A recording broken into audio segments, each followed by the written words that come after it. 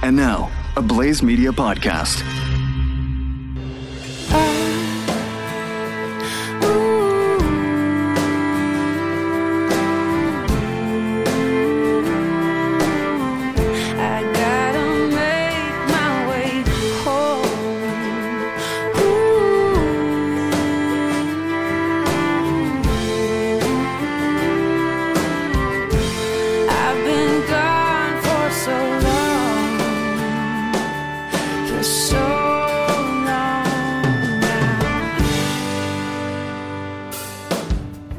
This Irishman stands with America.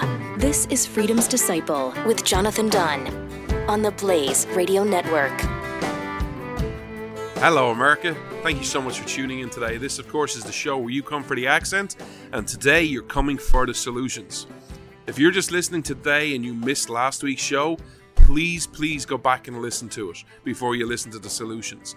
Last week we were joined by Justin Haskins and we did a deep dive into the Great Reset, how the fear from coronavirus and climate change is trying to bring about a great reset of capitalism, how that's going to be funded through government printing of money and theories like modern monetary theory, and then basically what the Great Reset is, including what an ESG score is. Please go back and listen to it. Please share it with your family and friends. But today is the show I've been most looking forward to.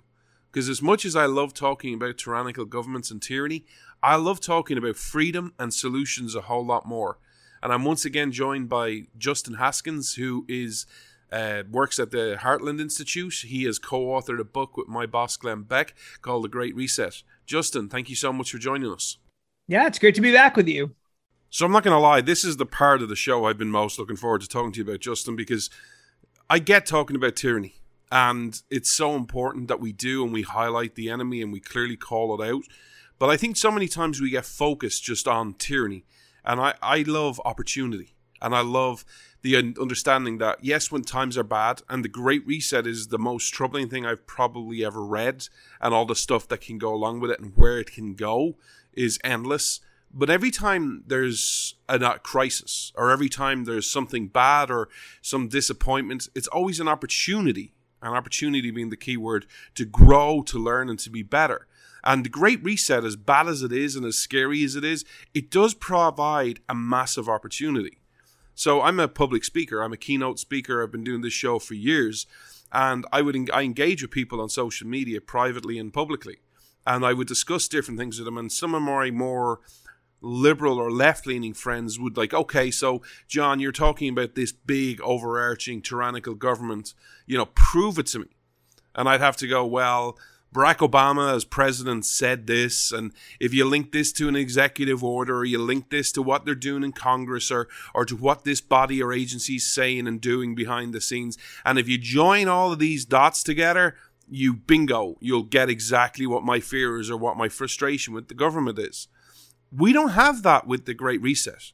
I don't have to join dots for people. I just have to tell them to go to weforum.org. Go Google the World Economic Forum. Go Google Davos. Go Google the Great Reset. It's right there. They're telling you exactly who they are with their propaganda videos, where they're saying you'll eat meat once a week, where they're saying you'll own nothing and be happy. This is a massive opportunity to talk about freedom. Do you agree? Yeah. I think that is a really important opportunity for people. For a long time, you have had to connect all of the dots. And we have known, because we know the backgrounds of so many of the players involved, that there were a lot of key political figures and people who were involved in activist groups and other things, people who were big donors and people on Wall Street. We knew that there was a different agenda than what they were presenting on the surface. We've known that for a long time, but you're right. It required research. It required lots of time to connect the dots. It required people having an open mind. What makes this so powerful is that they were, I think, because of what happened with the pandemic, they felt like people were in a desperate state and were willing to, cry out for just radical change, that they were honest. They were honest in a way that they're normally not. And that really is an advantage, because now forever, I don't have to wonder whether or not I'm connecting the dots correctly or whatever. I don't have to. All I have to do is show you a mountain of quotes from people coming directly from the source saying, Yes, we're going to rework society. Yes, we want to rewrite the social contract. Yes, we need to push the reset button on the world. Yes, we want to rebalance economies, not just within the economy, but between countries. These kinds of things where they talk about changing humanity and doing all of this stuff, they're very, very, very open about it. And that's what makes it such a powerful idea. Honestly, I don't know if we would have written a book, Glenn and I, about it if we didn't have so many quotes. Not because we wouldn't have believed it, because there's plenty of evidence beneath the surface, but because I don't think anyone else would have believed it. It's the quotes that really drive home the point. Yes, the quotes are unbelievable. And as we spoke about last week, there's 511 footnotes in this book. So go check out the quotes. They really do drive home your point, Justin. But I also think it's an opportunity for people on our side who believe in the Constitution, who believe in the idea of America, the real freedom. Because honestly, and I mean this in the nicest possible way, America for a while have gotten comfortable. You know, when I would go out and warn about totalitarian governments, to even to our own side, and say, look, America, I love you. You're a great country. You're a great nation. Your ideas are amazing. You inspired a 5,000-year leap. However, you've strayed too far from the Constitution. You know, the Constitution has been violated on a daily basis. The Bill of Rights has been violated on a daily basis. You're spending way too much money. I think in some cases, a lot of people just went, yeah, it'll be fine. We're America. We'll survive. You know, you don't need to worry about that. Whereas I think the Great Reset, and this is just my opinion, I really think it is pure evil. And I always ask people this, and this is a Christian thing, but it's also a worldwide thing. What defeats pure, real evil? Is it mushiness? Is it being a moderate? Is it being a centrist? Is it compromising? Or is it real good? And I think we should use it as an opportunity, if you believe in the idea of America, to go hold up the Great Reset. And let's have a battlefield of ideas and say, hey, this is what they want. This is the Great Reset. The ESG scores, you know, all the control, all the tyrannical power, MMT, climate change. But here's what we want. We're for freedom. We're for the individual. We're for opportunity for all. We're not for equity. We're for real equality, that all men are created equal. I think it's time that we stop painting in black and white and start painting in broad pastels. We have the winning message. We just have to start using it. Yeah, totally agree. I think that ultimately the thing is, I think that most people really do still want to be free. I just don't think that in America, at least, I just think that they don't necessarily understand this in the proper context. And they don't know enough about the details of it, but they also haven't had it presented to them in the way that you just described, where this really is a choice between these two things. And if they knew that and they understood it, I do think they would make the right choice. But so many of these people have been fooled or not even fooled. A lot of times they don't even pay attention enough to be fooled. It's time for people to start taking this stuff seriously. Even people who may not necessarily be interested in politics, or they're not interested in policy, or they're not interested in history. I get it. But are you interested about the things you can buy at the store down the street? Are you interested about whether or not you are going to be required to have a substance injected into your body? Are you interested in what your kids are learning in school? Are you interested in just basic everyday life? Are you interested in what you're allowed to say on social media? What kinds of things you can see on the internet and can't see? Are you interested in any of these basic freedoms? What your movies look like, what your music sounds like?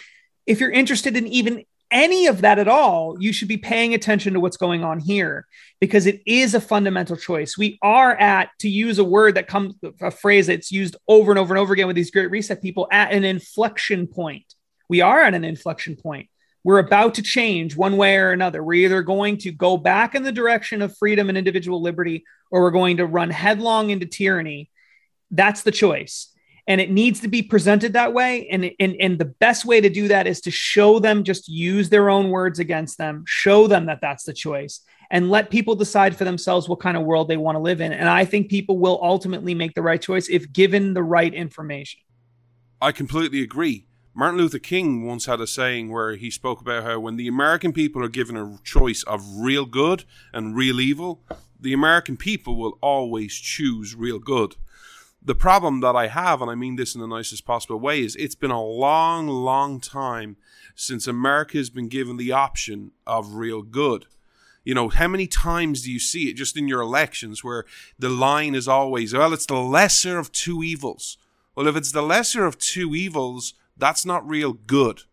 That might be, you know, one evil is less bad than the other, fine. But there's never an opportunity for the American people, it seems, to ever have a real person or a real idea that they can get behind. And everything has become so political.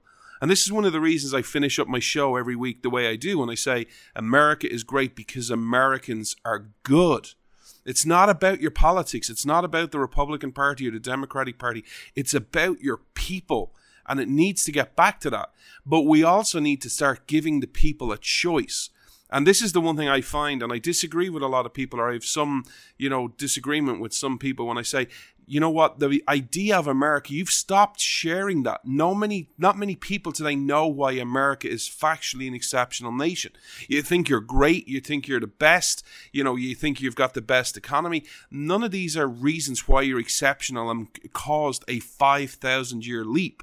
And we need to start sharing that message. And I say this as someone who is out sharing this message. You know, I'm going on a tour, and I've been on a tour since last year, and now that I live here, it's going to be doing it constantly, where I talk about reclaiming America's narrative. That's the title of my presentation right now. And I go and I share all this. And I'm not saying I'm the best speaker or the worst speaker, but you know the number one comment I get all the time from people? They'll say, thank you for sharing that. It's been a long time since I've heard America been spoken about that way. And I'm like, there's your problem.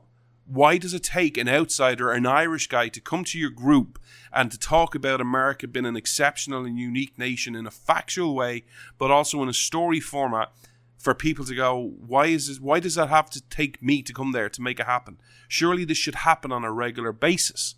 And by the way, I disagree. I remember I've shared this with Glenn as well, where one of the comments he made to me one time when we were talking about things because I was out on the road, and he said, well, you know, aren't you only preaching to the choir? It was more of a question than a statement, but he said that, and I'm like, have you seen the choir recently? It needs preaching to. You know, we need to stop looking to other places only. We need to start teaching everyone about American exceptionalism and telling people why they changed the world. And this is a great opportunity to highlight American exceptionalism versus total tyrannical, authoritarian 21st century fascism. So the question then becomes, how do we get the American people to believe it? Yeah. Well, I mean, actually, I think what you're doing is a big part of that. I mean, you need to have the people who do believe it be very vocal about it. And there are a lot of people who do believe it that you don't even need to convince. But the point is, they have to convince other people. They have to say it, and they have to believe that it's an important thing to say. And, you know, one of the things that's so challenging is that, and I know this from my personally, you know, my generation especially is very anti-American. Even the ones who are not necessarily anti-freedom is generally anti-American. And it's because the main things that always get focused on are the horrible things that America has done.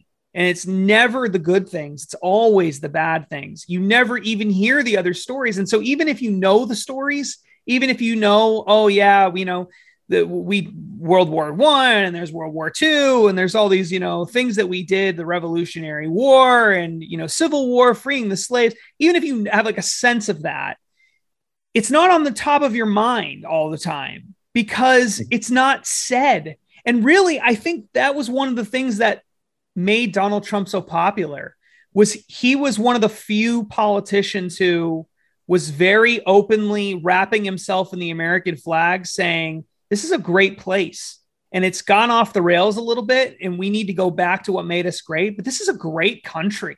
And there were people who felt emboldened by saying, yeah, I love being an American. I think America is a great place.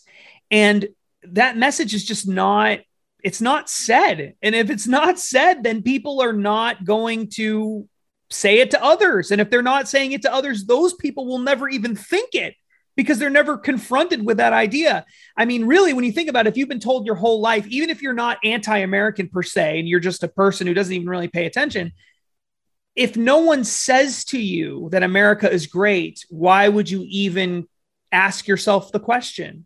You just would, most of the messaging you get from the culture is that it's bad. It's been a bad place.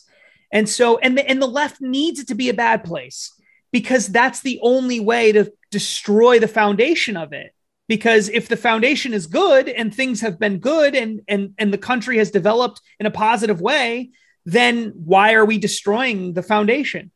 But if the country is inherently awful and rotten and bad, then it makes sense. That's why the whole concept of systemic problems, systemic racism, systemic, sexism, et cetera, is so important, because if the system is inherently bad, then destroy the system. See, that's the natural, logical end game to that. If the system is inherently great, then you don't destroy it. You might reform it, you might change it, you might try to make it better, improve it, but you don't blow it up. So that really is the core issue. And I do think it's a messaging problem. The right in America, when I say the right, I mean, people who believe in individual liberty in America have always been terrible at messaging for a very long time, at least 100 years. And so we need to have those conversations. I think it's a great point. And I think that people should be making that argument more often.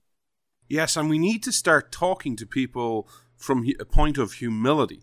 And we're trying to encourage them to learn more and to inspire them to want to learn more about their country. And I think so many times, so many people are doing it from a point of view. Why, you don't know this? But we also need to acknowledge that those people who know America is an exceptional nation totally need to have those stories shared. Because as you said, if you don't share them, they don't get shared from other people. And then we forget about them. And I'll prove this to you with 2 stats. How many people do you know, think of only the people who you think know America is an exceptional nation, and ask them how many of those people know how many rights is in the First Amendment? Because the answer is 5, but most people don't know that.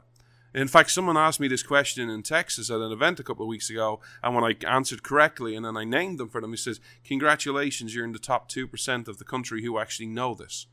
How can anyone talk about the Constitution when you don't know how many rights is in the Bill of Rights and you can't name them? But also, secondly, and this is where I want to get back to talking to you about your solutions. So one of the things I love, in just as a personal thing, is I love ideas. Even if I disagree with them, I love exploring them and just thinking about how you can improve them, how you can, change them. And you put forward in this book, The Great Reset, by Glenn Beck and Justin Haskins, an idea. And it's an idea I'm familiar with. But when you put it into practice, you lost me. And what is this solution? It's called Article the First. Alan, this is the second stat I'm going to prove to you. How many know about Article the First? How many people know today, even those who know about American exceptionalism, can tell you how many rights was originally in the Bill of Rights? The answer isn't 10. The answer is 12. One of those that lost, that was in the original 12 but never got approved, was a thing called Article the First. What was this? Well, this was a rule on its standard by George Washington. And he said, in the House of Representatives, there should be a representative in the House for every 30,000 people. Now, if you do the maths, that's a lot more than 435. And the argument put forward in this book, Justin, is very persuasive. You had me. I was like, you know what, this is a really good idea, because you equated to that it wouldn't be such big districts. You spoke about how there's some districts with 1 million plus people in them. You spoke and you made a great analogy where you compared it more to, instead of like a house race right now, it'd be more like a race for mayor. That it's 30,000 people, that you'd have more average people coming in, that there's so many different candidates that lobbyists wouldn't be able to have the same power, and that they'd be more men and women of the people. And I was like, this is a really good idea. I remember this. Let's think about this. But then you lost me, I'm not going to lie. Why? Because you did the maths for me. You did the maths. If we were to use the George Washington standard, you would go from 435 members in the House of Representatives to 6,600. When you said that, I'm not going to lie, my brain went, oh, God, no, that's just a nightmare. Prove me wrong, or, give me the best argument that you have to make me get back on side. Yeah. So what's really interesting is this is one of the, in my opinion, maybe the greatest idea from the founding era that has been totally lost. The direct election of senators, which came later on. So originally state legislatures elected senators, was also a brilliant idea. Yeah, that was destroyed by the progressive era. I actually really like that idea. But but this is one of those ones that nobody even talks about or knows about. And it was this idea at the time of the founding that how do we determine how many members are in the House? If the House is going to be based on population, well, then we got to have a formula. What does the formula look like? And one of the ideas was, let's put a minimum number on how many representatives, how many people can be represented by one representative in the House, so that it ensures that the size of the House will always grow. And what ended up happening was it did pass. It was poorly written because it was kind of hastily written, and it actually did pass Congress. And so it was presented to the states for ratification as an amendment. But the states, because they realized there was a problem in it, some of the state legislatures refused to pass it, and then they never revised it. And so it never ended up getting ratified.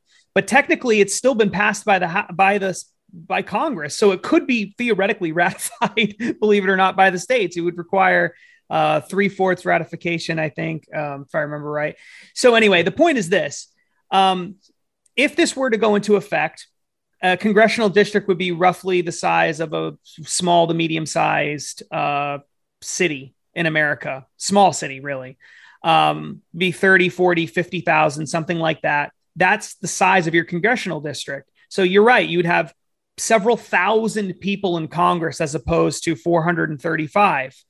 Why do I think that's really good? I think that's really, really, really good because those people would be regular people. They would not be professional politicians. And the reason why is because, one, it's really hard to buy off through lobbying 6,000 some odd people.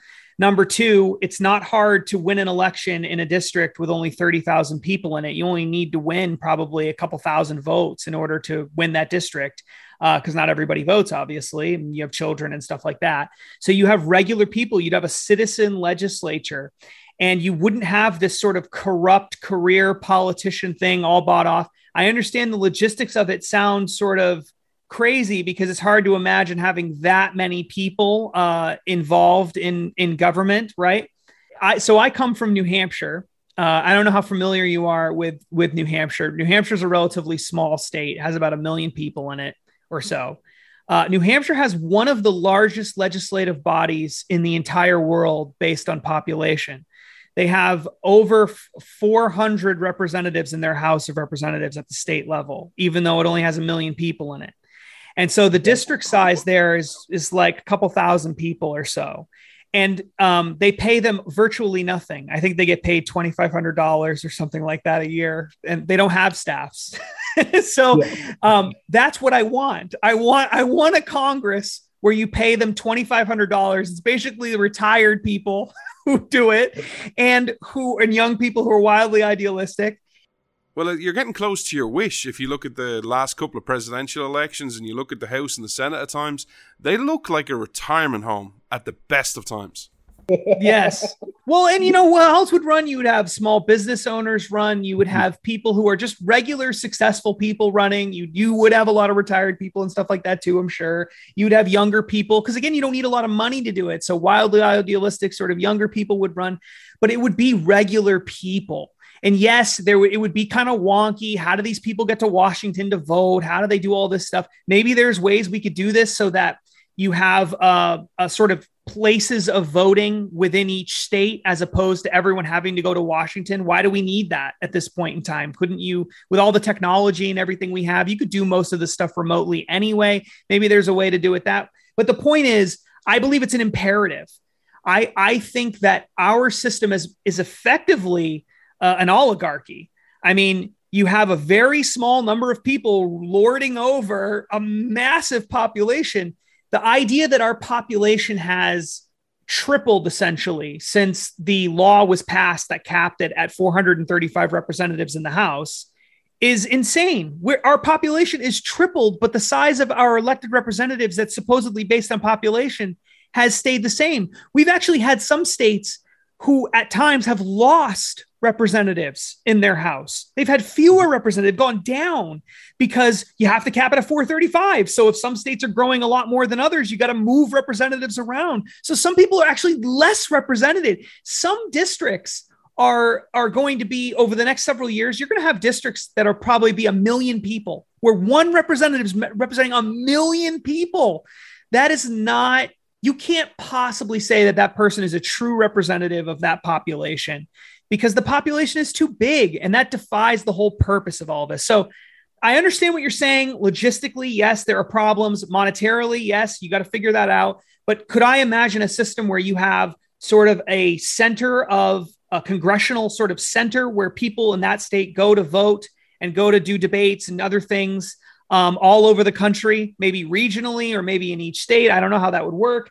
So that you don't have to have everybody go to Washington, cut down on the costs, pay them $2,500 a year instead of paying them, full salary with benefits, 6 figures, all that, limit their staffs and everything. Do I think we could do that? Yes. Do I think a country would be a lot better off? Absolutely. Is it going to solve all of our problems? No, but I do think it will solve a lot of them and make it much, much harder for the system to be corrupt. So I'm a huge fan of that. I want to thank you for asking about that, by the way, because I don't think I've the hundreds and hundreds of interviews I've ever done, I don't think anyone has ever brought that up. Well, if it's Constitution or it's in the Constitution, I'll be the one to bring it up, guaranteed. This is what this show is all about. But also, as someone who loves ideas, I think one of the things we have a problem in society with today is where we tend to put each other in a box. And we tend to, well, these are the only solutions and these are the only ways out of the box. When I think of ideas, when I hear ideas from people, even if I disagree with them, I'll always want to discuss them. I always want to rub them off people. And when I read that idea in your book with Glenn, I was like, I got to bring this up because, it's a great idea. It's one I don't hear talked about at all. I don't think I've ever heard anyone talk about it. And I think it's an idea, while it has some flaws, and I think it needs to be looked at, especially from the financial side of things, with staffers and stuff and logistics of voting and things. I think I'm more for it than I am against it. I have some concerns, but you could make it work. And I just think these ideas are things that we need to start discussing, whether we go for them or not, but we need to discuss them and have all options on the table.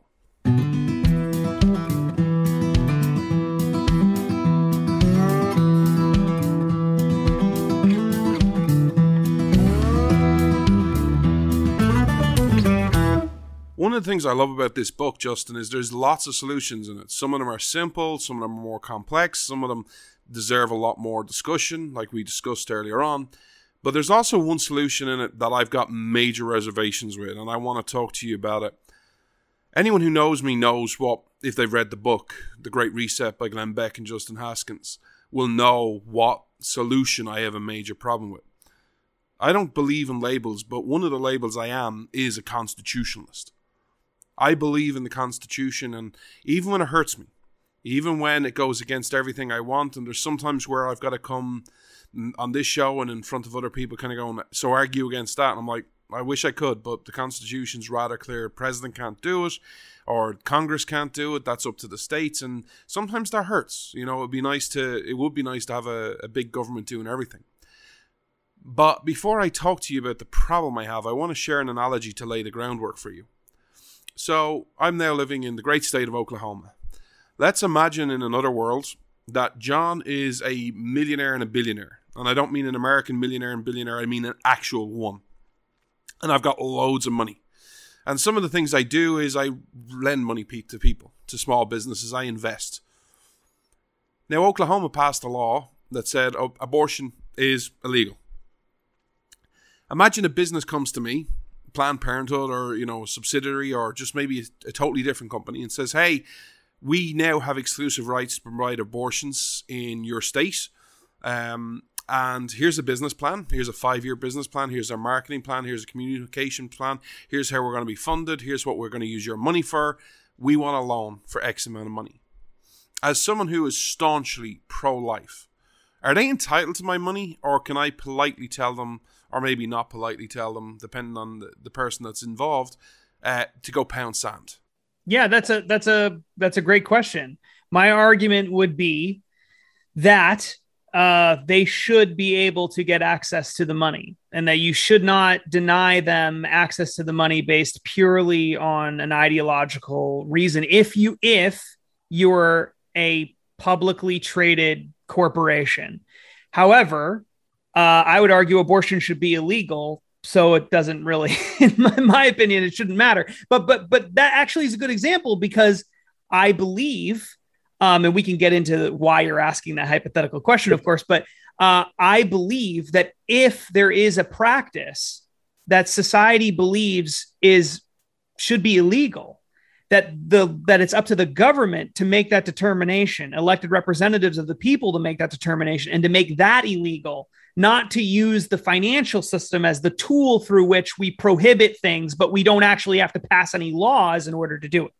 So that's why I would make that determination. Now, the reason you're bringing this up is because, of course, in the book, one of the things that I suggest, and Glenn as well, we both strongly believe this, is that rules should be in place that ensure that if you're not an individual person, but if you're a publicly traded corporation, which all these big banks are, if you're a bank serving the public, your financial institution serving the public, you should base your decisions on whether to give loans and financial services on economic reasons, financial reasons, business reasons only, not based on any sort of subjective non-financial standard. This is actually a really big thing that we're pushing for in states across the country. There are lots of debates going on in about 24 states, more than 24 states at this point, between state lawmakers over whether or not we should enact this at the state level and put a rule in place that says, yes, banks should only base decisions on financial criteria, not subjective criteria like ESG scores and other social credit metrics. So your primary reason, I'm guessing, that you're opposed to it is that you don't want you don't want government to tell business how to make decisions. Is that right? No, I was just laying the groundwork with the philosophical example of me being pro-life and people being entitled to my money. The reason I have an objection to this and why it goes against what I believe is, and now in fairness, what you said is slightly different than the way it was portrayed in the book. How this all came about in your book was you were talking about Donald Trump's executive order in his last days in office, where he signed the Fair Access to Financial Services. And my objection to that, and where I become very unpopular, is, and I say the same thing to people on both sides of the aisle, is, where's that power in Article 2? Now, then some people will respond and they'll say, well, okay, so would you be okay with if it was legislation and go through the legislation process? And my answer is, well, where's that power in Article 1, Section 8? Because I'm a constitutionalist. Right or wrong, I'm a constitutionalist. Article 1, Section 8 of the Constitution has 18 clauses of power. Where is that? For me, the way you said it was, this is a state level that you're getting involved at, with the state legislators, the state senators, and then you can, get it there and then they can pass it or they can not pass it. That's a different issue for me, because the way I look at it, and it's a very simplistic view, but is the presidency has no power. Congress is limited by Article 1, Section 8, and then the states are kind of operate free reign. It's up to their state constitution, and then you can decide where the power is, how much they can do. Does it pass the state constitution sniff test, which is different from state to state. So that's the way I look at it. Thoughts? Yeah, I mean, I think that it's a fair point to bring up. It's a fair question to ask. One of the challenges with this particular example is, so this was something put into place by the Trump administration through the OCC. That's the Office of the Comptroller of the Currency. That has been enacted. That agency has been granted these sort of broad powers by Congress when they created it, right? And Congress would have the authority to regulate interstate commerce. So the argument that they would make is that Congress has the power to regulate interstate commerce. Congress creates the OCC and gives them broad powers to do that in a sort of specific realm. They are able to do that through that indirect way. Now, I would argue that Congress shouldn't do that they should never give away those broad powers, but it does become complicated when they write laws in these sort of vague, broad ways that give sweeping authority to the CDC or to the OCC or to these various agencies that they create. Can Congress even do that? Do they even have the ability to give away their power like that to an executive agency branch? That's that. I understand you're you're shaking your head no. And you know what? There are a lot of people who I think would make a very good argument that they don't have that right to give that away. Others would say that they can, that they have the ability to vest it. In my personal opinion, I would prefer to avoid the whole conversation in that sense, not the conversation we're having, but to avoid that problem entirely by just having Congress write a law that does what the OCC would do under its authority to regulate interstate commerce. That's how I would do it. And then I would rather have states enact these laws at the state level when you're talking about institutions that only exist within the state. So state chartered banks and things like that, because I don't think the federal government should be regulating banks that only exist in one state because it's not interstate commerce. So I think that there's a way to make it work that fits in with your concern about the Constitution. I think there's way too much executive authority in the president. I think Congress has just handed it over to the president. State legislatures did the same thing to governors, which is why we had so many crazy COVID stuff happening, is because they just gave all this power over to the governor to do these things in emergencies. I think all of that is bad. And I would prefer to see Congress take the reins and make these decisions on its own. And there actually was a bill introduced into Congress. I don't know the name of it off the top of my head, but it was introduced by a guy named Kevin Cramer, who's out of North Dakota, I believe, a U.S. senator.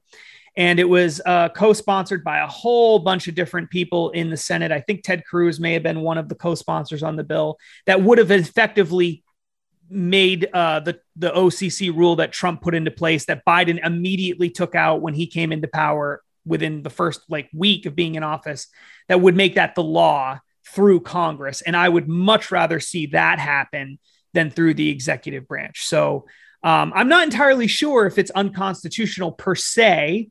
I don't know if I'd be willing to go quite that far, but I would be open to being persuaded on that because I do think it's bad and it probably is not what they originally intended, which always makes me a little nervous. Oh, I would definitely argue that is not what they intended, but at least what we need to have is start having these discussions and having debates and not having things like MMT just come in and no one discusses it, no one knows exactly what it is. And one of the things people like me need to do, especially if you're a constitutionalist, is we need to start making the case for the Constitution, because one of the reasons we're here today in the facing the tyranny that we do is that the argument of, well, we have to do something. Like, I've got people who come to me say, when I say about the Constitution and I criticize different presidential powers or Congress doing stuff, I'm like, but John, you're talking about the Great Reset. It's this great tyranny. You're talking about potentially the worst tyranny we have faced and the biggest threat. Surely we have to do something. And I'm like, yes, we have to. We must act. We must stop the Great Reset, but we must do it in a constitutional way, because for better or worse, who I am as a person is I treat the Constitution like I treat the Bible. It's not a pick and mix. It's easy as a Christian to read parts of the Bible and kind of go, I think Jesus is calling me out on my sin here. I'm just going to cast that part of the Bible aside. What we need to do is it's all or nothing. And for me, the Constitution and what's happened to the Constitution is over the last 5 years, 10 years, 20 years, 50 years, 100 years, is there's been slow erosions of, well, we'll just take this little power, we'll take this little power. And the power has become so centralized that you now look at DC in 2022 and you have no idea what's going on. So for me, it's what we need to do is get back to the Constitution and get back to solutions to all the problems we face, not at a DC level, not at a presidential level, not an executive order level, but at the state level. I think that's a fair criticism. And I think at the time that we put that together, I think honestly, it was just one of these things where we weren't really sure what the best approach would be going forward. And there was a lot of debate about how to make that happen. And since we put the book together and it's been published, we focused far more on state laws as opposed to federal regulations or even state regulations. We don't want that either. We want an actual state law passed in order to do that. And I would argue that under the 10th Amendment, that's obviously something that they could do. And I think that ideally you would have a federal law that regulates at least part of this through the interstate commerce thing. That would be my preference. And again, not even for individuals. You know, if an individual wants to give a loan for someone to start a business, they can base it on whatever they want. But if you're going to be a publicly traded corporation that gets special tax benefits, special tax rates, has all sorts of special regulations that you have to have, has limited liability, which is a benefit to corporations that's given to them by government. In the case of social media companies, the ability to not be sued for libel and things like that, even though you're allowing these things to exist on your platforms and you may even know that it's existing and you're still allowing it to exist. The only reason you can't get sued for that is because there's special federal protections under Section 230 of the Communications Decency Act. Is the only reason why you're allowed to do that. There's all sorts of special benefits given to these corporations. In my opinion, they should all be gone, in which case we would have a free market and we wouldn't need any of these regulations. But we need to regulate it in the right way. That actually segues into the next solution that you are doing with Heartland. And this is one of the solutions I really like because, you know, I'm big on talking about why America is an exceptionally unique nation. And one of the things I think we need to do if we want to solve the Great Reset, but also a lot of other problems is play to our strengths, but also play to America's strengths. And that is changing our priorities in politics. You know, let me give you an example of propaganda that I hear from people on both sides of the aisle in your country when people will say, well, the president is the most powerful man in the world. Really? Go read Article 2 and then explain to me how they're more powerful than Congress or how they're more powerful than states. That's the problem. Or how they're more powerful than other leaders. I get the presidency is important. I get Congress and senators are important. But the advantage to America, the one thing that makes America unique and exceptional of many reasons, but on political level, is that your power is not centralized at the top. Every other nation centralized the power in a key figure or a key parliament somewhere else. Whether that's a king, whether it's a prime minister. In Ireland, we call them a Taoiseach. Whether it's a grand supreme leader, whether it's an ayatollah. Regardless of the title, the power is centralized at the top. And there's a lot of power in the parliament. And those closest to the people have very little power and very little influence. America is the exact opposite and makes you unique and exceptional because you said, no, there isn't much centralized power. The power belongs to the states, federalism. Can you explain to everyone what you at Heartland are doing to talk about the Great Reset and how you're solving these problems at a state level?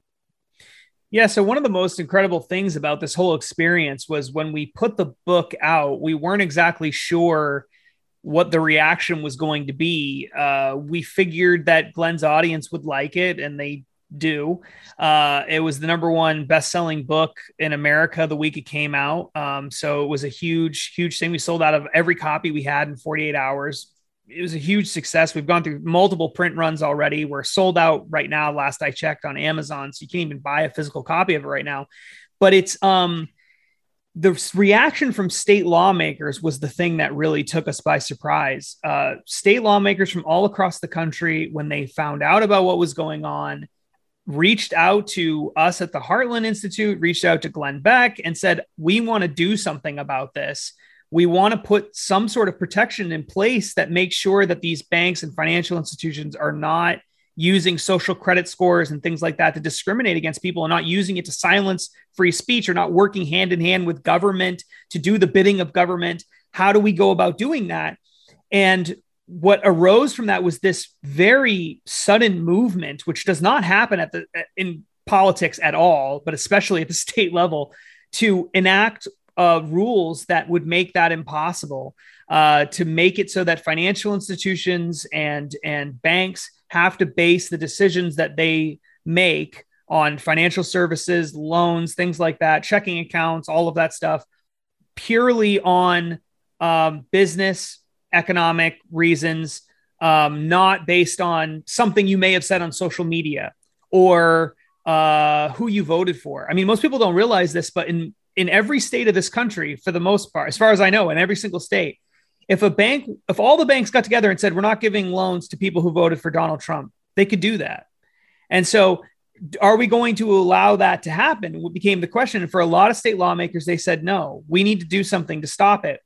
So in 20 something states, I think right now we're around 29, 30 states, lawmakers have reached out to us. They've worked on legislation. In many states, bills have actually been introduced.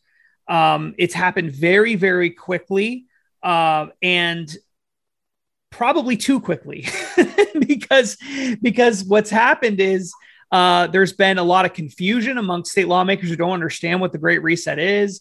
Republicans are the ones standing in the way of this in a lot of cases. There's usually a small minority of Republicans who think to themselves, I don't know if I like the idea of regulations, and you want to put rules into place that are regulating businesses. We don't want that.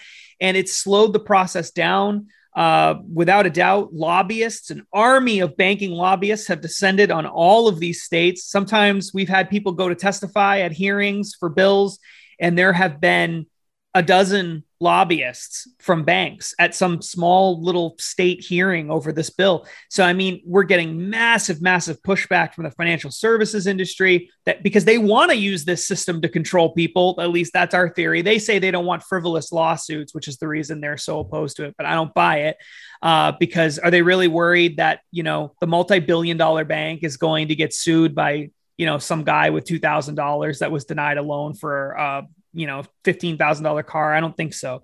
So there is this movement at the state level. It's going to take some time to get laws actually in place, but I do think that there are literally dozens and dozens and dozens and dozens of state lawmakers all across the country that are working toward this goal. And I do think, given enough time, we're going to see some rules put into place that make much of the Great Reset effectively impossible to implement. Not all of it, but much of it. Because if you can't use the financial services arm to punish people, then the ESG part of it is only relevant for certain groups, but not for others, especially big corporations and Wall Street. It still would be there, but it wouldn't be anywhere near as impactful on individual people. And so really, we're trying very hard to protect the individual by convincing lawmakers that there's something that needs to be done on this, so that you don't have these public-private partnerships where banks and other financial services companies are doing the bidding of government and left-wing activists, all while getting rich in the process.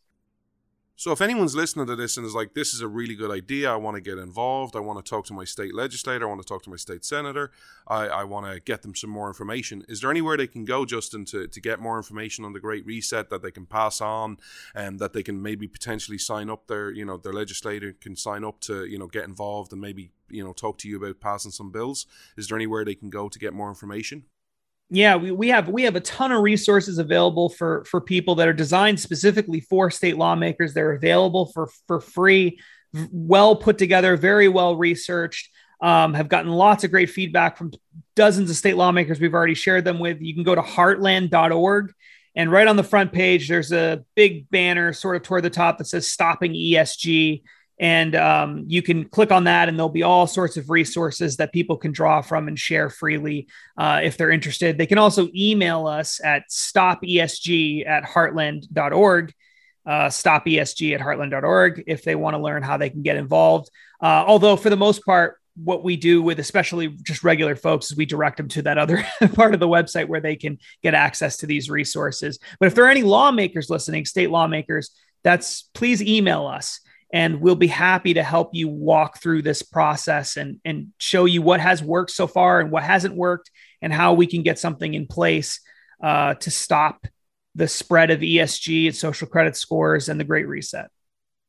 And just for anyone who's really in contact with their local state rep or state senator, the Heartland Institute are doing special training education on the ESG in May down in Dallas. So is that the same email address if someone really wants to go to it or is really interested in learning more? Is it the same email address, Justin? Yeah, stopesg@heartland.org. Reach out to us. And, we're probably going to do several meetings, possibly in various parts of the country, to try to educate state lawmakers about what's going on with this, to roll out model legislation so that we can do something about this in the long run. But really, we at Heartland are working hand in hand with lawmakers to help them understand how the best tactics, the best strategies to get rid of this ESG system as best we can, and obviously the most constitutional way that we can. We can't just wholesale ban it, but we can make it so that it's not used as a discriminatory tool of a discriminatory rule of the left, and that's what we're trying to do. So yes, stop ESG at heartland.org if anyone is interested in learning more about that.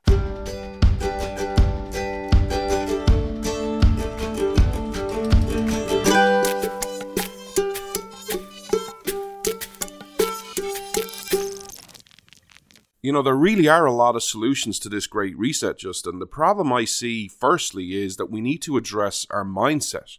You know, I first traveled to America in the early 90s. I can never find the exact date. I traveled to Clearwater, Florida to spend time with my great aunt. And honestly, the first thing I fell in love with in your country was your people. You know, you're so optimistic, or you were. You know, you never saw obstacles. You never saw problems. You only saw solutions and opportunities.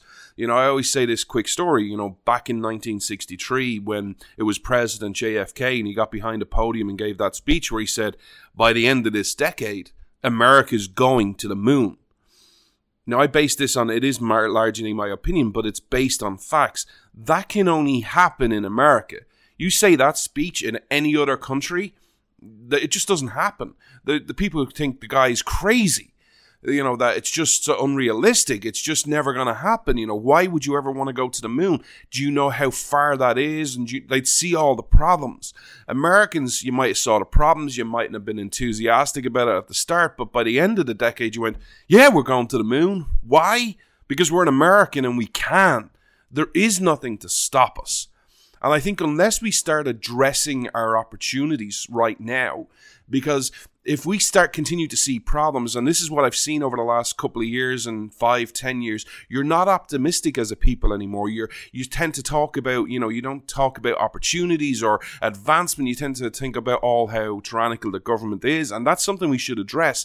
But it's always said in such a way of, well, you know, like America's best days are behind her, or we want to give up, or we can't overcome this, that this is some obstacle. So I want to talk to you about some solutions just on the business side of it. Do you agree we're heading towards a cashless society?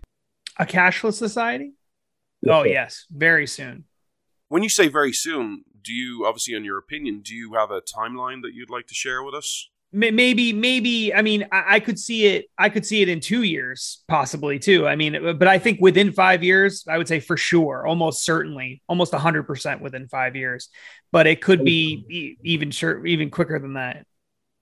I actually can see an opportunity where it actually happens a lot quicker than that. My personal prediction is it's going to happen by January next year, purely from the point of view of what I see politically right now is the Democrats are in a really bad shape. And I see them getting blown out unless the Republicans, of course, grab defeat from the jaws of victory, which never rule out. And you have a bloodbath in November, and then Biden technically becomes kind of a lame duck president for the next 2 years.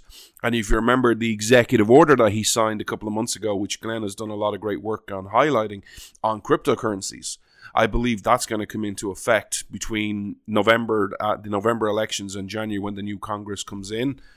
And I think you can see a lot of cashless society. You won't be 100%. There'll still be some remnants of cash.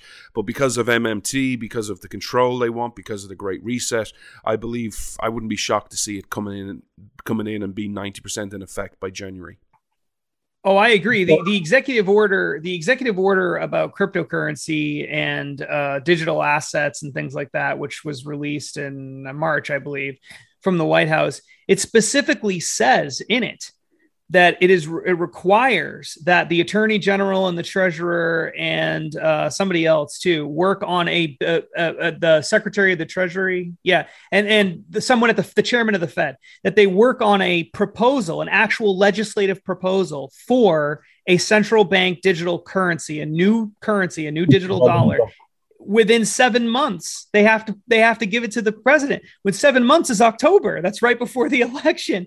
So I actually agree with your timeline. Exactly right. The only difference is I don't think that it gets rolled out for a couple of years, even after they pass it. I don't think it actually goes into effect. It'll be there and they'll be working on it and whatever, but I don't know if they'll actually start rolling it out until at least another couple of years afterwards. But the law actually being passed, 100% that could happen within 12 months from now. Yeah. I think they need it a lot sooner because I think they know they're losing. And I think they know they're in trouble in 2022, and I think they know they're in trouble in 2024. But these are all political reasons, and I don't want to get too much into the weeds with that. The reason I asked you about a cashless society was because of the opportunity that we have. We are going to a cashless society. We both agree on that. And you're going to have what they're calling a digital dollar of some description. The opportunity that we have and the mindset and the optimism that we need to have is that we don't have to accept the digital dollar. Now, there's platforms out there that while they're not perfect, we have so much groundwork done already. We have cryptocurrency, where we can buy stuff with cryptocurrency, we can sell stuff with cryptocurrency, we can lend businesses money through cryptocurrency, through things like Bitcoin, Iridium, Cardano, Binance Coin, whichever one is your personal favorite. I know there's a lot of, people have, massive of their favorite cryptocurrency. But the one thing I think we need to get back to is the opportunity and the mindset to kind of go, it's not like, hey, they're going to bring this digital dollar, and then what we need to do is kind of react to it and say, oh my God, we need the great minds and we need to create something where, because their digital dollar is not going to be backed by anything substantial. It's not going to be backed by gold or silver or cryptocurrency or nothing. It's literally going to be a computer algorithm that the government is going to control, and it's going to control how much money you have, and it can take it as quickly as they give it to you, where they'll give it to you by benefits, and if you act the way they want you to. We don't have to sit around a room and suddenly go, oh my God, what are we going to do? How can we make freedom cool again? We have assets in cryptocurrency. And I'm not saying which one is the best. I have my own personal favorites, but it's up to the people to decide. But we have all this groundwork. Bitcoin is over 10 years old. We've seen what's good, what's bad, what needs to be improved. And we have these opportunities that we need to get back to. And this is a massive opportunity for business. Yeah. I think it's a huge undertaking, but I do think that it's one of those interesting things where a lot of people have latched onto it. I mean, and not conservatives or whatever. There's just a lot of people who believe in the concept of it because it makes a lot of sense. It makes a heck of a lot more sense than what we're seeing from the Fed and what we're going to see from the Fed when they inevitably roll out some sort of digital dollar, assuming they can get that through Congress. The idea that you have something that is not centrally controlled, a currency that is not centrally controlled, that cannot easily be manipulated because it's on blockchain technology, which is decentralized, very hard to manipulate that ledger after the fact. And that has in the case of not all cryptocurrencies have this, but can have a limited supply or a limited increase in the supply, depending on how it's designed. The idea that you would have that and that it could be rolled out very quickly, almost instantaneously. I mean, if we really wanted to, we could run the entire economy on that tomorrow, pretty much. The infrastructure is mostly there. It's all just about the fees and all of that are the problem right now. But those things can be solved and probably will be solved. I think convincing people that that's a better idea than just giving the Fed the ability to print as much money as they want whenever they feel like it and everything else, I think is actually not hard to do. I just think it's a matter of getting people to understand what cryptocurrency is and what it isn't. And I think that most people still have no clue what it is. And that it's really just an education campaign at this point to get people to understand it. And the funny thing is, I don't even know that you need to convince people a lot, because most people don't know how money works in general. They don't know how the lending system works. They don't know how the Fed works. They don't even know what the Fed is. Most people probably think the Fed is a government agency. They don't know how it was created. They don't know anything about it, and they don't care. All they care about is that it works when they need it to work. So if you could just put it into action and people start using it and people start accepting it and it's working okay, I think that would be fine. One of the big things that probably needs to happen for it is it needs to get to the point where it's not so volatile. The value of it relative to the dollar is still very, very volatile for all cryptocurrencies. And, you could have Bitcoin could go up 20% one day, or, over a period of time, especially over 6 or 7 months, Bitcoin and not just Bitcoin, Ethereum, all the big cryptocurrencies can vary dramatically, and that's too scary for people. I would argue that if Bitcoin was relatively stable, even right now in terms of price, it would probably already be widely adopted. Everyone would probably be using it. The problem is there's still lots of fluctuation.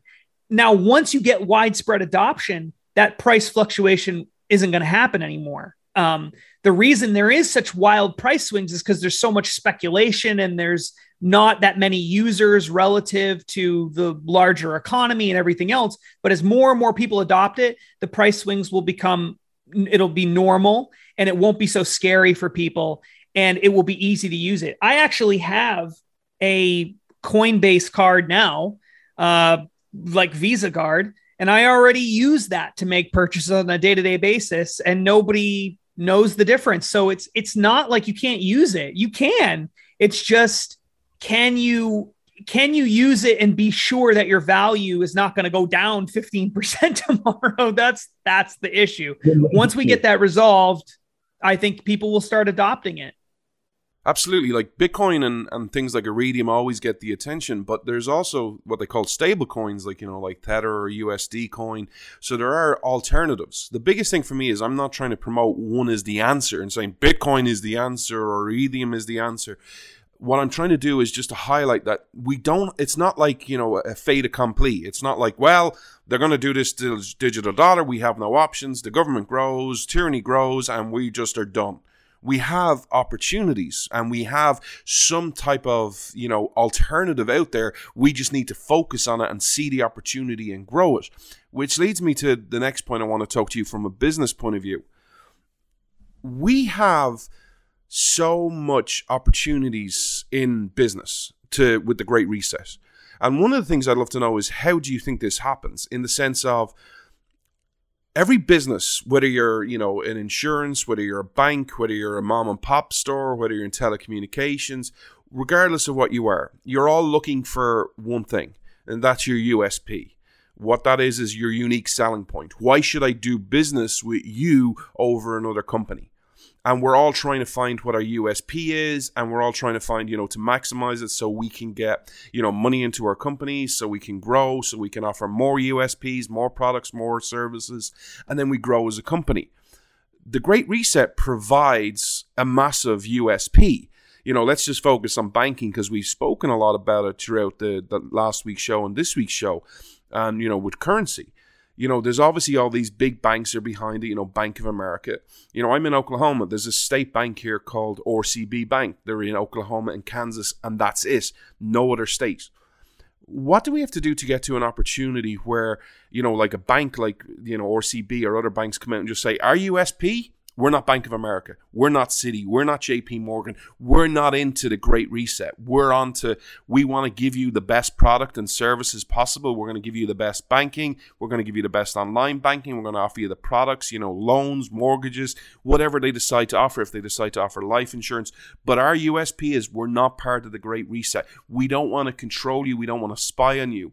Because the sad thing is, if you just break it down on political lines, and obviously this is very simplistic, but the right are supposed to be the free market, the capitalists, and the left are the people who believe in socialism and government and at times communism.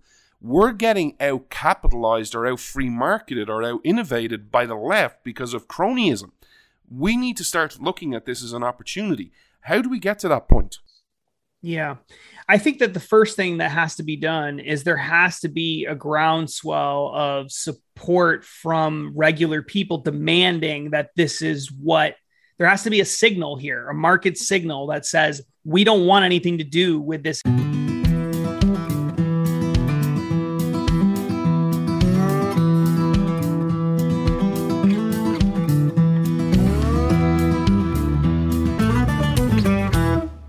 I just want to change course now slightly, go away from business and just get more into the Constitution, the kind of political side of things. One of the things you mentioned and we spoke about briefly earlier on was Article 5. I'm a big supporter of Article 5 for several reasons. One, because of the Constitution. I believe if you have a problem with the Constitution, it doesn't make you the enemy. It just means, okay, let's have a conversation and potentially amend the Constitution. It's been done several times. Depending on the article or the argument or what you're arguing for or advocating for, I'll take a position on what the founders wanted and if it's consistent with what, your founders described as nature's law and nature's God, and whether it's more freedom or tyrannical. But, this movement of Article 5 of amending the Constitution is at the state level. The Constitution has been amended, but every time it's been done at DC, the beauty of America, and one of the reasons you're an exceptional nation and unique nation, is because your power is not centralized in, a DC or a figurehead or a parliament. Your power is in the states. So anytime we can get the states involved, I'm always going to be a big supporter of it, because that is where the real power lies. What do you think has happened to the Article 5 movement? Because obviously it gained steam under Barack Obama, and then it's kind of lost steam, it seems, over the last couple of years. And also, is there a way of maybe killing two birds with one stone, of, reigniting the Article 5 movement and kind of linking of what you're doing at Heartland, meeting with these state reps? Yeah, our Article 5 of the Constitution allows for amendments to the Constitution that don't require approval from Congress.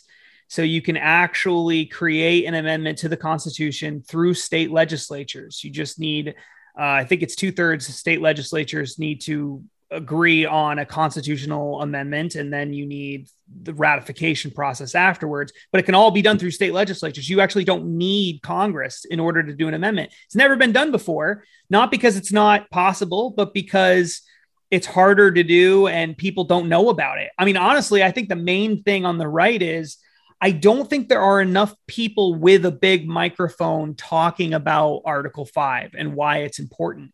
I've actually seen various Article 5 groups. There's several big groups that have been pushing for Article 5 for a long time. Heartland's been involved in that before, sometimes more intensely than other times, just depending on different things. But I've seen their list of endorsements, and their list of endorsements are incredible. I mean, they have endorsements from every major political figure you can think of, a lot of times, every major big media personality you can think of, but nobody actually talks about it or makes it an issue, right? So they're willing to endorse it and say, yeah, I would love an Article 5 convention, but then do they go out and talk about what it is? Do they tell anybody? Do they make it a big issue? No. And that's the thing. The people actually do have the ability to create a balanced budget amendment, for example, or to rewrite the rules so that there are term limits, or there are various other things that basically everyone agrees on. I mean, term limits is one of those things where like 80% of America wants term limits for members of Congress. It's like some crazy number. I don't know it off the top of my head, but it's like 80%, 70, 80%, something like that. You see, that's actually one of the problems with polling.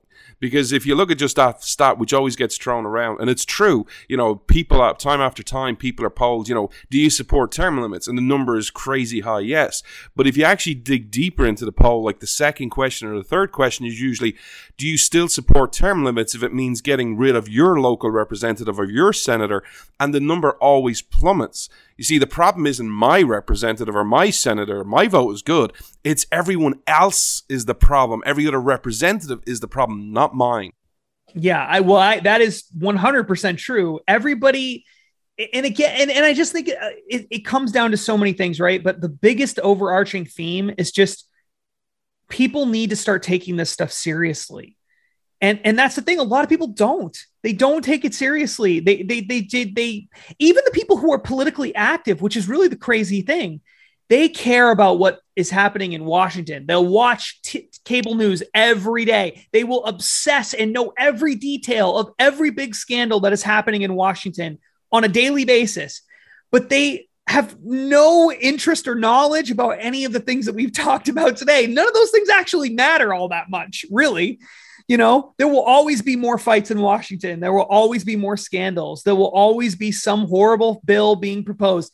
But what are you doing on a local level to make a difference? What are you doing to move the ball forward on some of the things that we talked about today? Most people, even the politically active ones, even the big time individual liberty people, are not doing any of that.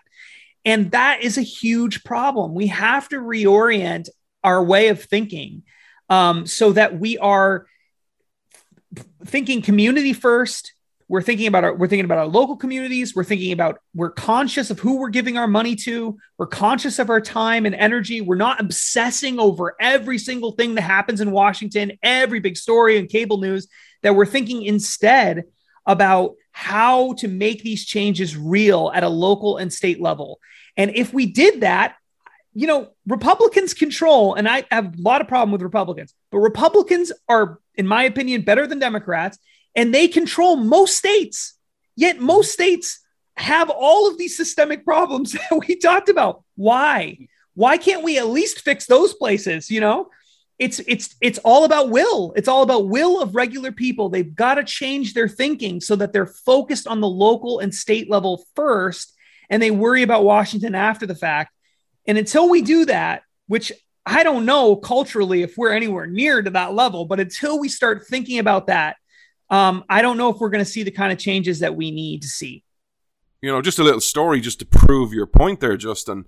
So I'm out speaking, and I'm speaking to all these different groups around the country, and one of the things I always do at the end of my presentation is, because I'm usually on last, is I'll hang around after the meeting, because I love meeting people, love talking to people, love hearing their stories on the ground, or sometimes they have issues they disagree with me on, and, it leads to a back and forth, and it's just a lot of fun. And I love, the dialogue and discussion and talking about ideas. So I'm at this meeting, and someone comes up to me and says, you got to meet this person. He's like a mover and shaker. He knows a lot of people in D.C. He's very politically active. And so I'm like, sure, absolutely. Let's have a chat. And we discussed a lot of different issues. And the guy's knowledge was truly breathtaking. Like, it was unbelievable. He could name every position in the cabinet, who they were, who was the person before them. Like, he could name all the people in the cabinet probably under Trump. And we just had a, big conversation about, things like the Great Reset and, Biden and inflation and the economy, just a load of different issues. And we agreed on some, we disagreed on others. But at the end of the conversation, I said, I got to ask this guy a question. I was like, so who's your state rep? Hadn't got a clue. Just looked at me like, I was like, do you do anything at the state level? And again, just a look of no, just total blankness. And I'm like, this is the thing we need to do to change the system. I always say this to people, like, imagine, and I'm not endorsing this or supporting this guy, I'm just stating a fact. Even under this economy, can you imagine how different the country would feel if you had like 10 Ron DeSantis's? In Florida, in Texas, in Alabama, in Oklahoma, in Mississippi, in Louisiana, all these southern states. If you had 10 Ron DeSantis's, can you imagine how much more optimism there would be in the country? There would be much more of a fight. There'd be much more hope.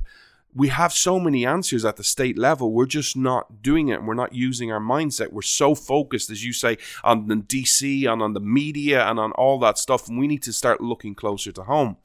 Which brings me to the next point. We need to be optimistic and understand how much we can change the world. And I'll just talk about one person, Elon Musk. He's changed the narrative over the last month or 2 months with his negotiations to buy Twitter. Now, obviously, it's official. He's buying Twitter because, he's put in that offer and the board have actually accepted it. And he looks like he's going to be the owner of Twitter. One of the things that frustrates me is the people on the right, quote unquote, let's use the left-right divide. We're supposed to be the capitalists. We're supposed to be the rich. They call us the millionaires and billionaires. But yet we don't seem to put our money where our mouth is.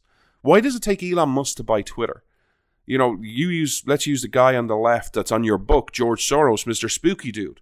He has no problem time and time again putting his money where his mouth is. You can have a district attorney running in like some district in California who's like 2% in the poll, and he'll write a check for them. He'll write a check to all these different organizations. Whether they have a chance of winning or not, he will do it. He will back all these different sheriffs and different law enforcement who have no chance of winning, it seems, at the outset, and he'll put his money where his mouth is. Why don't we do that on the right? Yeah, one of my biggest frustrations for many years now has been that there is all sorts of money that exists ideologically on the right. A lot of people who actually really truly believe in the cause of liberty and everything else, and they never seem to put their money in the right places, ever. The classic example I like to use is Jeb Bush. Jeb Bush ran for president in 2016. He raised $100 million. $100 million. His PAC, that includes his super PAC and all that stuff. $100 million. The guy had no chance of winning the Republican primary. He had no chance of winning the presidency if he had won the Republican primary, but somehow he managed to convince a bunch of rich people to give him $100 million. Now, that is everything wrong with the right. There is so much money that exists, and it often ends up in campaigns, for one thing, which I understand there's value in that for sure, but they don't put any money into infrastructure and institutions and the ways that the left does. The left is constantly building institutions, infrastructure, activist groups, all of that. The right has been way behind the eight ball on that for years and years and years. And I don't know why. I mean, why is it that the left are buying up big media outlets and they do these kinds of things, but the right never does that? I don't know. I don't know why. I think if I had to sort of make a guess, someone put a gun to my head and said, why is this happening? I would say it probably has something to do with the fact that the really wealthy people on the right are oftentimes still establishment people who live in establishment circles. They live in DC, they live that world, and they don't see what regular people see. And that the party has evolved over time. The right has evolved over time to become much more Main Street focused, much more individual liberty focused, and kind of getting back to its roots. But the establishment where all the money is still hanging out with DC in DC with the same crowd that it always has. And that's why they're giving their money to Jeb Bush, and they're not really thinking how regular people are thinking. And they don't have an activist mindset. They have sort of a big business, big corporation, big bank kind of mindset. And I think what we need is to think more like activists and more like people who want to reform local and state institutions, and less like people who want to just try to fix Washington. The amazing thing about Washington is Washington is designed, the federal system is designed to not accomplish very much. That's the point. That's the goal. They set it up so that it wouldn't do all that much. And that when it would do something, it required lots of political will in order to get it done, because it had to be really important. That was how they set it up. Is it a surprise then that nothing gets done in Washington? No, that's why we set it up that way. Of course, nothing gets done in Washington. That's why states exist. It's much easier to get things done at the state level. And yet nobody wants to do that because it's sexier to do it in Washington. The media is all focused in Washington, and the money is all in Washington and DC and Boston and LA and places like that.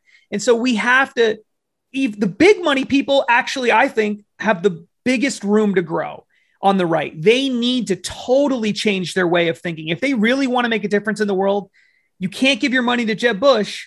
That should be obvious. You need to invest in institutions. You need to invest in conservative activism, education, state and local representation, things like that. Building our own infrastructure on the right, supporting free speech and sort of the fundamentals of what we think of as pro-liberty movement. Until that happens, I don't know. We're always going to be beat by these big money leftists who are much better at putting their money into their causes. So last question, and I don't want you to feel any additional pressure on this one, that this is the last thing people will hear from you, that this is this is the solution show, this is the happy show, this is the show that we can do anything because this is America. So I don't want you to feel any of that pressure. But this is the go home question, Justin. Do we turn this around? I think we're at an inflection point. Do I think we turn this around? I'm going to say yes. I do. I think that, and the reason why is because I think fundamentally most Americans don't want it. It's not that they want it and they've been fooled into thinking that they don't even know what's happening in most cases. And so I think if they understand what's going on, if they could just learn about it and understand that the consolidation of wealth and power is happening at a scale we've never seen before, it's all amongst elites. It's an internationalist group of people who really they don't care about you. They don't care about you as an individual. They don't care about you and your family. They don't care about your local community. They're focused on their big, broad, international, United Nations type dreams. I think if we can get people to understand that the threat is real, that it's all out in the open, you can read the quotes for yourself and see it for yourself, and that there are solutions. I do think that people will adopt it. It's just a matter of whether they hear it or not. So I think as the word spreads, look, 2 years ago, almost nobody was talking about this. Today, lots of people are talking about it. We've made progress, and I think that there's enough time. Some people I know who are, very concerned about this would say there isn't enough time. Some people who who are very concerned about this, but don't think you have enough time. That sounds like a catastrophist. Are you talking about anyone in particular, like maybe, I don't know, just spitballing here, your co-author and my boss? Glenn Beck and I have had this conversation in his office many times, and I have heard Glenn very pessimistic, and I have heard Glenn very optimistic. And I understand, because I vacillate back and forth between those two things too. It is this is one of the biggest threats America has ever been up against because of how the system is set up, how this is working, the money and everything behind it.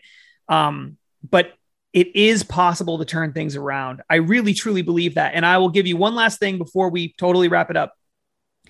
If you were living in America in the 1930s, late 1930s, especially early 1940s, when Franklin Roosevelt was a god and he was ramming things through that were obviously unconstitutional. And when the Supreme Court started pushing back, he threatened to stack the Supreme Court with his own justices. And so they did whatever he wanted. And he was wildly popular, and he won numerous elections in a row. And you had the birth of the Fed, and you had the destruction of state legislatures choosing the senators, and it became a direct election thing. And everyone who was involved in that understood how serious that was. And you had Japanese internment camps and things like that going on, and Nazi Germany, and a war in Japan, and all of these things happening that happened in the Great Depression in the 1930s and 40s. You would be pretty pessimistic that there was probably not a great likelihood that we come out of that as a free society. And yet I would argue that we ended up moving in a much freer direction from that point. And we've now gone back in the other direction again. The pendulum has swung back toward the 1930s and the progressive era. But I would argue that if you were to go back in those days with the Supreme Court that they had back then and everything else, you would be pretty pessimistic. But things turned around despite that.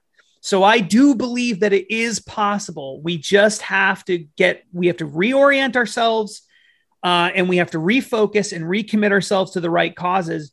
But I do think that it's possible. And we have the luxury that they didn't have back then of having shows like this, of having alternative media outlets, of having the internet and the decentralization of information and all of that. They didn't have any of that back then. So it would have been very hard to push back against those kinds of things when all you had was radio. And then in the 1950s and 60s, all you had was 3 television stations. And that's how everybody got their news, basically. How do you get the word out back then? Everything was centralized, Now we have way more channels to get out information, to organize, to recommit ourselves to these things, to learn history. Anyone at any time can go on the internet and learn just about anything they want. You couldn't do that back then. So there are a lot of reasons to believe we're actually in a better situation today than we were in the 1940s or the 1930s at certain periods of time when Roosevelt looked like he'd be president forever, and he was stacking the Supreme Court full of people who didn't believe in individual liberty. And you had people literally in concentration camps because they were Japanese. And I mean, that was a really bad time, and world wars, on 2 fronts. So I think things can turn around. I got to believe that it's possible. Otherwise, what are we doing? Why are we even having this conversation? I completely agree. And I wish if I had one magic superpower, I would, as an immigrant to this country, I would get Americans to see America the way I do. Yes, you're beaten right now. Yes, you're battered. You're kind of down in the dumps. You believe that it's over, that it's a fait accompli. But I wish you could see how exceptional and important your nation is. I wish you could see through my eyes how you could see this world through an Irish guy's eyes, where America inspired a 5,000-year leap, where we have so much comfort and advancement in technology today. You mentioned some of it, this network. That we have because of American innovation and creativity that we wouldn't have had before. We have so many alternatives. We have so many options. We just need to start using them. And if I wish you could understand what was at stake because of why I wanted to leave Ireland for 18 years. Ireland's a nice country. It's very nice to visit. The people are nice. But it's a tyrannical socialist government where you have no freedoms, where they're stripped from you just because of any reason that they want, because of an election, because of a disease, because it's just not popular anymore. So that's why America is exceptional. And we need to get back to telling America's story. That's why I've invested my life savings last year to do the tour. And now I've cashed in my pension because I need to get out there and talk about America's story before it's too late. Because I can tell you, as somebody who goes out and shares America's story with people, there's an appetite for it.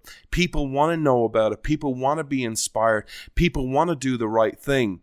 But we need to stop demeaning people and shaming people into doing the right thing and encouraging people to do the right thing. And that's what you do, in your work with this great book, with the total sex appeal of those three amazing dudes on the front with Joe Biden, George Soros, and Klaus Schwab.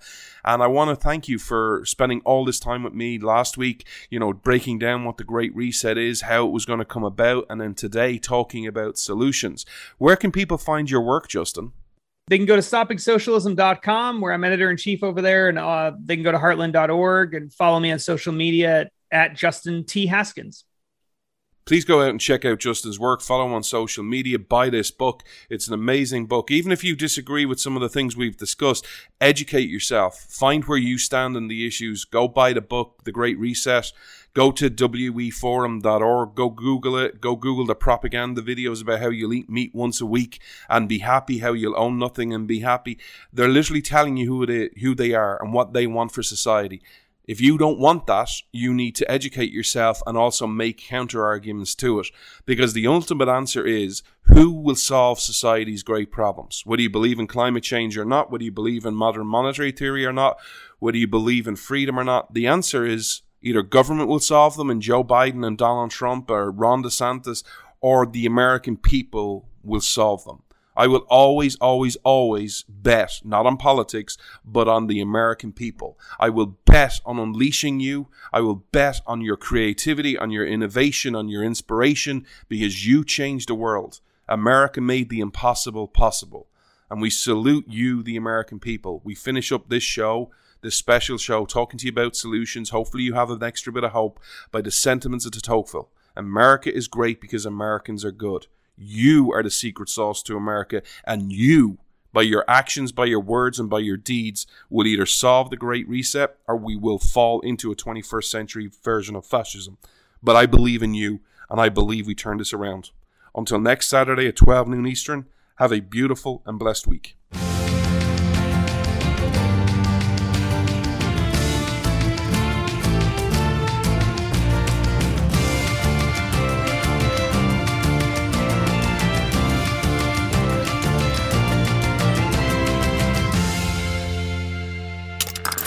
Stream and subscribe to more Blaze Media content at theblaze.com/podcasts.